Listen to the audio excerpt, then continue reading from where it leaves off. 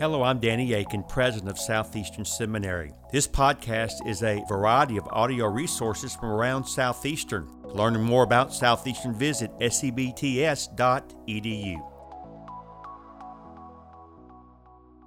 Thank you so much, Dr. Aiken, for the introduction. There are a few leaders in the church that I look up to, but nobody that I respect and admire more than the president of this school, Dr. Aiken. In fact, I said to him a long time ago, I would not be in the ministry today if it wasn't for watching him as a leader.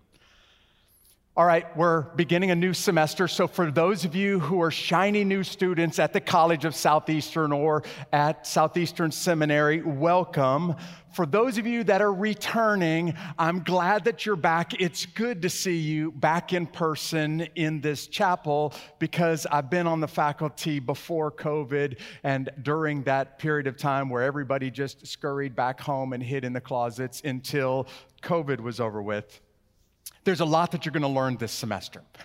And I think there's a lot that you will hear in the classroom that will stick with you for the rest of your life. But today I want to share with you from one verse of Scripture. We're going to spend just a few moments trying to break apart one verse of Scripture. And I think there are some lessons in life that you really can't learn in a textbook.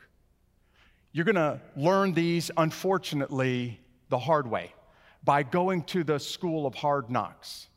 And if you're a really wise follower of Christ, maybe you'll learn these by watching somebody else, but let's just be honest, y'all. These are the really painful lessons of life that you learn by falling down and skinning up your knee, or watching a leader fall down and skin up their knees a little bit. There's one verse in the Old Testament that as I read it, I am stunned by what I'm hearing. Today, we're going to be in 1 Samuel chapter 15. You got a Bible? Would you go ahead and flip open there? If you're rocking the old school papal Bible, stay in 1 Samuel 15, because we're really going to try to look at the whole chapter. If you got the Bible on a mobile device, what I want us to do right out of the gate is focus on 1 Samuel 15, verse 35. This verse is like a train wreck that's just happened in front of us. We didn't get a chance to see the train come off the tracks. We just stumbled across the train wreck after it's already gone off the tracks, which means there's broken glass and there's bodies and there's blood everywhere. And we know something really, really bad happened, but we're not exactly sure what happened. And what you see when you stumble across 1 Samuel 15:35 is a train has just derailed, a leader has just imploded. And I hope by the time that we're done today, we'll get a chance to see what happened and how did it get this bad? One verse, 1 Samuel 15:35. Even to the day of his death, the his in this verse is referring to the prophet Samuel. Even to the day of his death, Samuel never saw Saul again. I'm going to have to say that about 5 times today. Saul again. King Saul. Here's what I want you to hear from the Bible. Samuel, this great man of God, mourned for Saul. And listen to these words. Let it strike terror in your heart like it does mine. And the Lord regretted that he made Saul king over Israel. The title of this sermon, if that's what you can call it, is An Autopsy of a Leadership Fatality. But really what we're seeing here is a crime scene. We're looking at a scene of an accident, and it's bad. It's as bad as you can get, and we're trying to figure out how did this happen. For those of you who stood up just a few moments ago because you served in the military, this is really what we would call an AAR, right? An after-action review. We're looking at the events after it's happened, and we're trying to figure out what just went wrong, because all I know is I don't want that to happen to me. And in order, I think, to really understand what we're seeing here in 1 Samuel 15:35, we got to scroll forward on the timeline just a little bit. You got to go to the end of the book, 1 Samuel, because there is a battle that takes place at the end of 1 Samuel. God has is so disappointed with this first king of Israel that he's decided, I'm done with this guy Saul, and I'm going to hand him over, listen to this, to these foreign idol-worshiping pagan neighbors, and I'm going to let them defeat my own people because of this leader. And at the end of 1 Samuel, in chapter 31, verse 6, listen to how bad this was. So on that day, Saul, king of Israel, died, listen to this, with his 3 sons, with his armor bearer, and all of the men of Israel. What the Bible is describing is when God has decided in his mind, that's it, I'm done with Saul, those events will eventually lead to this final battle, 1 Samuel chapter 31. And at this final battle, God kills King Saul, destroys his legacy. His 3 sons are dead. His security guard is dead, and all of his army is scattered. And take it from a guy who's studied military history, this is one of the worst moments a kingdom has faced on a battlefield in history. And you don't even need to know a lot about the military to know. A victory that one-sided, it has to be because of the hand of God. So can we just stop for a second and ask, what did Saul do that was so bad that Samuel mourned that man and God regretted ever having put him in charge and made him a leader? And what I'm going to try to do is kind of take a couple of highlights from 1 Samuel 15 and maybe try to figure out what went wrong and how did this train derail. And the first thing that I think 1 Samuel 15 describes is Samuel, or King Saul. When he does wrong, he tries to make it, he tries to minimize it. He tries to treat it like it's no big deal. In fact, if you're taking some notes, would you write down 1 Samuel 15, verse 8, and then put in parentheses, it's no big deal. Except for prophet Samuel, who the Bible uses this word, this Hebrew word, mourns, meaning in Samuel's heart, something has died here.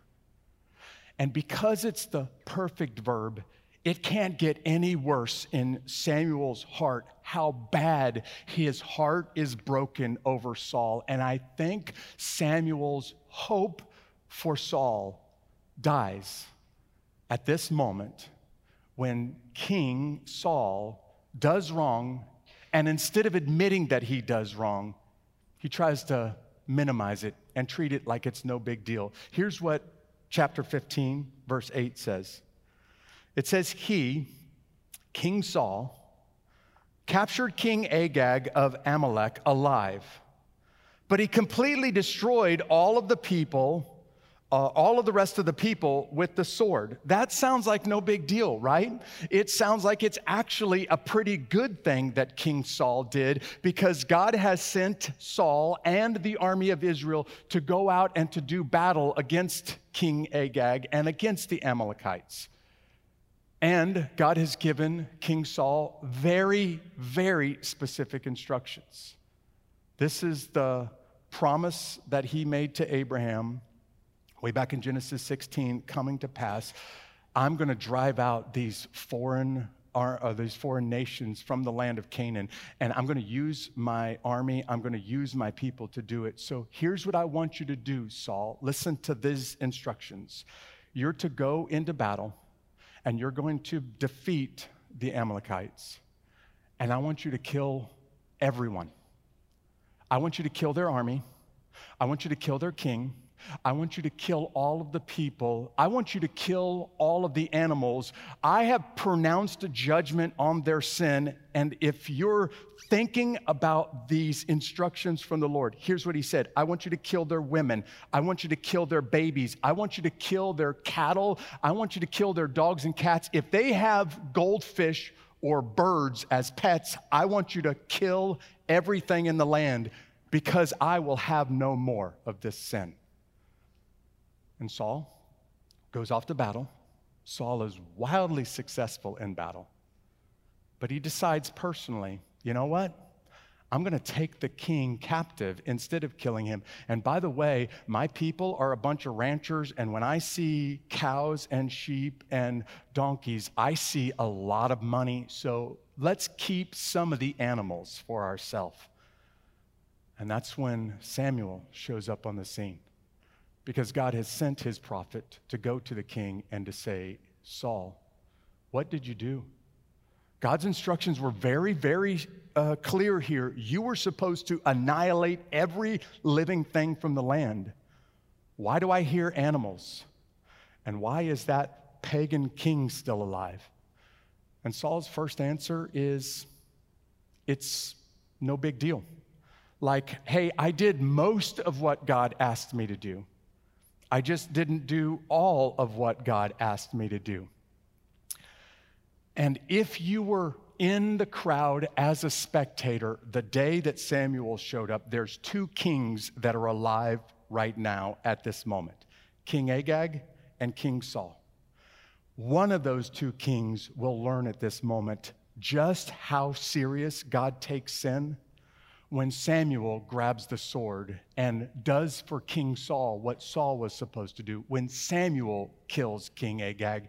And Agag apparently is the only one who learns this moment just how serious God is with sin. And I'm trying to say to you, when you fall into temptation, when you give in to sin, it's going to be quick, it's going to be easy for you to try to minimize it, to try to look at your sin and compare it to somebody else's, and to say, hey, it's not that big of a deal. Hey, I know what I did was wrong, but what they did is much, much worse.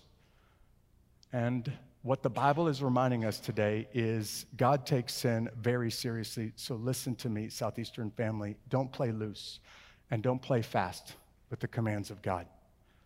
Hey, you church planners out there, when you're the first guy building culture in an organization like King Saul was the first king of Israel, you really, really don't want to play fast and loose with the commands of God, because the climate that you set will follow long after you. And Saul received very specific instructions from the Lord. And Saul decided to do his own thing anyway. This is, if we're going to get serious with each other for just a second, all of us are going to be tempted from time to time this semester. And some of us are going to give into that temptation. And what you do next after you give into that temptation, after you stumble, after you skin your knee up, after you fall into sin, what you do next makes all of the difference. So can I just remind us? I need to be reminded of this all the time. Listen, if Jesus really is the branch and I really am the vine, then apart from him, I can do nothing. And when I try to step out on my own and try to do things my own way or try to accomplish his will my way, I'm going to fall down and I'm going to make some mistakes just like Saul did, and so will you. So please let 1 Samuel chapter 15 scare you like it does me if you call yourself a leader. Samuel tries to start out by saying, you know what, it's no big deal. And really what he was trying to do is dismiss his sin. Or King Saul tries to dismiss his sin, but Samuel won't let that happen. So now Saul tries a different technique. Okay, maybe it is a big deal, but it's not my fault. Because if you see what he says next in verse 15 of chapter 15, he's going to try to point the blame somewhere else. And I just want to remind us of what the Bible is saying to us. Not only did Samuel mourn, like something died in Samuel's heart when Saul did this, but the Lord regretted that he ever made Saul king. I don't have the skills or the time to stand up here today and explain to you how an omnipotent and an immutable God can look at this guy and decide, I wish I never made him king. Your theology department here can do a much better job of that than I can. But I do want to say the Lord looks over this incident and says, you know what? Not only am I done with this guy, but I wish I would have never put him in charge because of what happens after he sins. And basically, when he can't escape the fact that it's a sin, now he's going to try to point the finger somewhere else. Here's how verse 15 describes it. If you're still with me, we're in 1 Samuel 15, verse 15. Saul answered, the troops, listen to this, the troops brought them from the Amalekites and spared the best sheep, goats, and cattle in order to sacrifice to the Lord your God, but the rest we destroyed. Okay, God gives King Samuel instructions, and like any chain of command, Samuel gives instructions to his army. They go to battle. They are wildly successful. And instead of killing King Agag, they bring him back as a captive. Instead of they kill all of the rest of the people, all of the rest of the animals. But you know what? That cattle and those sheep, they're worth a lot of money. And so what we ought to do is keep them and bring them into our flocks. And then here's what church people do all the time, right?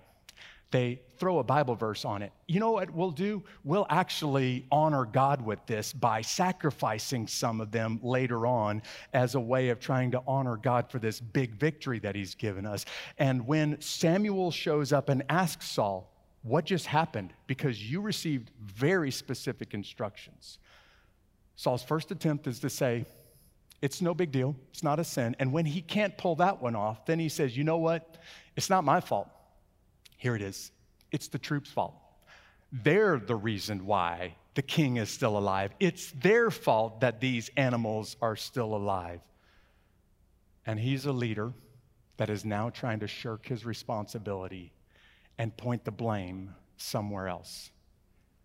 And as a leader, no matter what circumstance you find yourself in, if your team is wrong, if your organization has messed up, maybe you're not personally responsible, but you are at least conditionally responsible, tangentially responsible for what's going on.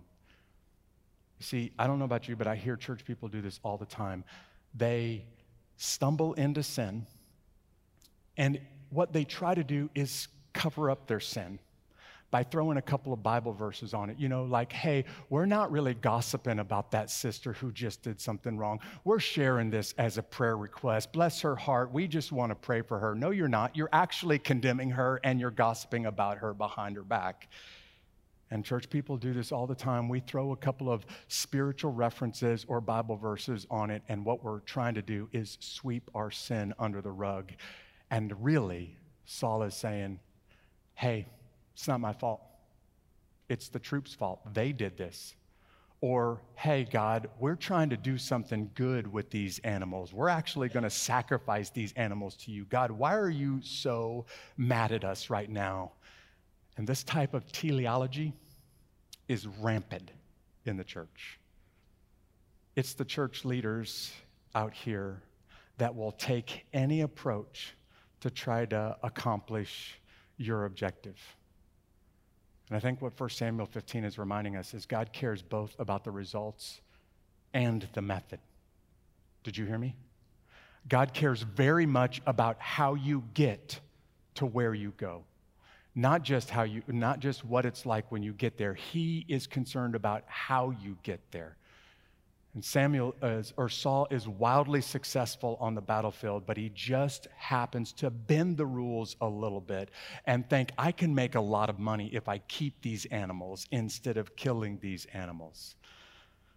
I really hate to do this, but there's a book that I recommend everybody in the room get. Write this down, will you? There's a book entitled Extreme Ownership. Now, the reason I hate to do this is not because you already have enough reading and you don't need somebody in chapel telling you to get another book. I hate to do this because it's 2 Navy SEALs that wrote this book, and you don't know how hard it is for an Army Ranger to recommend books by a Navy SEALs. Because if you can get past the fact that these 2 Navy SEALs spend a lot of the book telling you how awesome the Navy SEALs are and therefore how awesome they are, if you can get past that fact, when you get to the essence of the book, the thesis of the book, I'll give it to you. I'll make it really easy for you. The title of the book is Extreme Ownership, and the thesis of the book is if something goes wrong and you're the leader, you're at fault. Maybe you're personally at fault because you did something wrong. Maybe you're at fault because you created the conditions or the culture where something like this could happen. But no matter what, as a leader, you don't ever get the chance. This is what they say again and again in extreme ownership. You don't ever get the chance to stand up and to say, it's not my fault. When stuff goes south in your church, in your Christian organization, in your family, you don't get to point the finger at somebody else and say, it's their fault. Extreme ownership does this very, very well. Your first finger always gets pointed back, and you look in the mirror, and you say, God, where did I go wrong? What did I do wrong? If I didn't do this personally, what did I do wrong that created the climate and the conditions where something like this could happen? And if Saul at this moment would have fallen on his face and said, I was wrong, it's totally my fault, I will fix this, perhaps this event wouldn't have ended his life and his entire family's dynasty if he would have handled it differently. But instead, he's one of those, it's no big deal leaders, or it is a big deal, but it's not my fault kind of leader. And when those two approaches don't work with Samuel, then Saul tries the final approach. And here's the final approach. Yeah, it's a sin, but can we just keep it quiet for a second? Can we just minimize who hears about this thing? Listen to me, Southeastern. How you respond when you sin will make all of the difference. In fact, if we can be honest for just a second, some of you out there are thinking to yourself, I would never do what King Saul did. And the truth is, there is scores of Christian leaders, men that I have the greatest respect for, who burned in at some point in their ministry. And if they would have just been willing to admit that they were wrong and own the fact that they were wrong, perhaps it wouldn't have ended their ministry. But because they tried to hide it, because they tried to cover it up, I'm not being crass with what I say next. It ends up on the front page of the Houston Chronicle. And when you sin, or when I sin, instead of trying to hide it in the dark, let's just own it and bring it out into the light. And instead of running from Jesus, let's run to him with it and say, I'm sorry, and help me. God, forgive me. And God, help me that something like this doesn't ever happen again. If Saul would have taken that approach, maybe the end of 1 Samuel doesn't read the way that it does.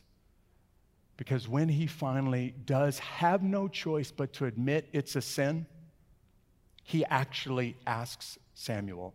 King Saul asks him, will you help me cover this up? Will you help me look good in the eyes of my countrymen, in the eyes of my church? Would you help me look good in front of other leaders? Would you flip real quickly to 1 Samuel 15, verse 30? He's already tried to say, it's no big deal, it's not a sin, and that doesn't work with Samuel. He's already tried to say, all right, if it's a sin, it's not my fault. It's the troops' fault. It's my army's fault. That doesn't work with Samuel. And now Samuel's got him over a barrel, and Saul has no choice. 1 Samuel 15, verse 30, Saul said, I have sinned. And then look what comes next. Please honor me now before the elders of my people and before Israel. Come back with me so that I can bow in worship to the Lord your God. And if you keep reading in this chapter, you'll see that Samuel goes with Saul. Samuel worships with Saul one more time, and Samuel will never see Saul again this side of the grave, because now God has pronounced final judgment on this guy. Saul's the kind of leader who cares more what the crowd thinks, what the church thinks, than what Christ thinks.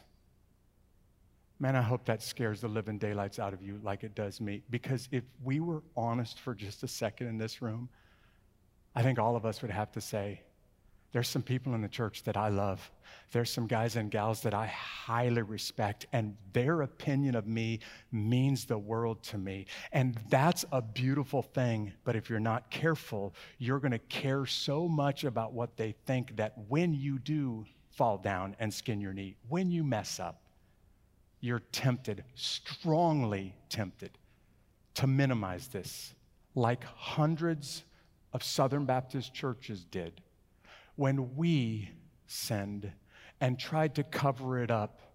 And the Houston Chronicle said it's not just what you did, but how you reacted to what you did that caused us to start to look at this and admit, if this can happen to brothers and sisters in Southern Baptist churches all over the country, it can happen to me, and it can happen in your church. Because I care more about what they're going to say about me on social media than what Christ thinks about me. And I wish we didn't live in this cancel culture where there are pastors who have made their entire ministry blogging about a brother and criticizing him and kicking him when he's down, instead of doing what Galatians chapter 6 calls us to do and restoring a brother with a gentle spirit and bearing one another's burdens to fulfill the law of Christ. Instead of that, you're going to have lots and lots of people that are going to jump on the bandwagon and point the finger and laugh at you when you're down. And it's going to hurt, and it's supposed to hurt. But what Christ thinks about you is infinitely more important than what the crowd thinks about you. As hard as it is for you to hear this or me to say it, what Christ thinks about you is infinitely more important than what the church, your church, thinks about you. Because 10,000 years from now, I learned this from a preaching professor at Southern Seminary who's sitting in the front row. 10,000 years from now, there's only one voice that matters. And it's the voice of King Jesus, who says, "Well done, good and faithful servant. Yeah, you made some mistakes along the way, but I went to the cross to pay for those for you." And because you run to Jesus instead of running from Jesus, 10,000 years from now, you get the ultimate reward of the faith. Well done, welcome into the rest, receive the reward that I have planned and waiting for you in heaven. You see, if we're going to be honest for just a second, we're examining this leadership failure, and it's a sin. And Saul finally gets to the point where he has no choice but to admit it's a sin. But all of us out here have read about the second king of Israel, right? That guy messed up a little bit too. Maybe you know the story. Not only did he commit a little sin, but he murdered a man that he had already had adultery with his wife so that he could steal his wife and have her for his own wife. And when David sins, if you were to examine why does God treat Saul the way that he does, when he treats David the way that he does, that he treats David, there's a stark difference in these two. And by the way, looking at the two, it looks like what David did is much worse than what Saul did. So why are we getting 1 Samuel 31 results from Saul? And you are left with no choice but to say, it's because of the way that Saul responded and the way that David responded when they sinned. Because when Nathan the prophet looked at David and pointed his finger and said, "You're the man," David got down off of that throne and fell on his face and said, "God, I've sinned, and God, I'm sorry, and God, forgive me." What Saul did is try to excuse it and make it no big deal, or try to point the blame somewhere else and say it's somebody else's fault. And even when he couldn't get out of the fact that it was a sin, he tried to sweep it under the rug and say, "You know what? Yeah, I did wrong, but can we just minimize this and keep it quiet?" And if he would have reacted the way that David reacted, maybe David and his descendants never sit on the throne. Maybe this is the reason why God says, "I'm done with Saul, and I'm going to find somebody else who will follow after me with all their heart." Only once in 23 years in the Army did I ever have to appear before a court-martial. I was still a sergeant in the Army's Ranger Regiment. And my buddy had been arrested and brought before a military trial of military officers for some very serious crimes that carried with them 20 years in prison to life and perhaps death. The whole court-martial proceedings convicted one of my best friends in the Army of attempted murder and conspiracy to commit murder. And after the judgment was rendered, while the court-martial was trying to decide what the sentence for my friend Lowell would be, his judge asked me, or his lawyer asked me, Jeff, would you be willing to appear at the sentencing phase on your friend's behalf? Would you appear as a character witness?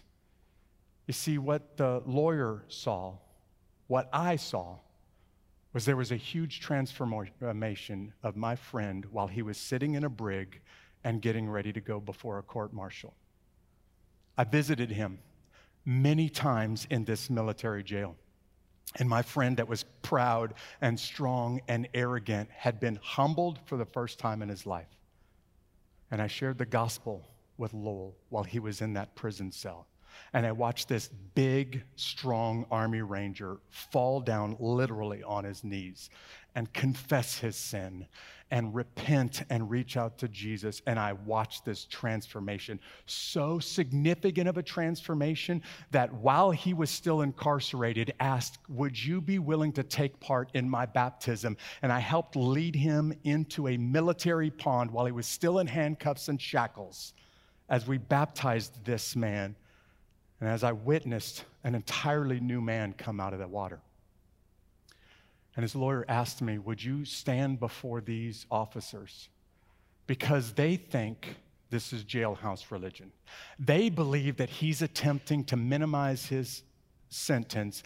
Jeff, would you stand before them and would you try to convince these leaders that this is real and this is legitimate? The first and only time in my entire career that I stood in front of a court-martial and said, I've known that man since he was brand new to the Army, and what I'm seeing in front of me is a very different man.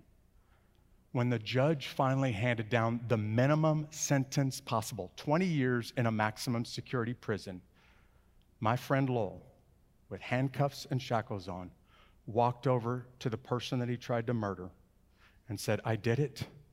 I was wrong. I sinned. And would you forgive me? And that man is a radically new person.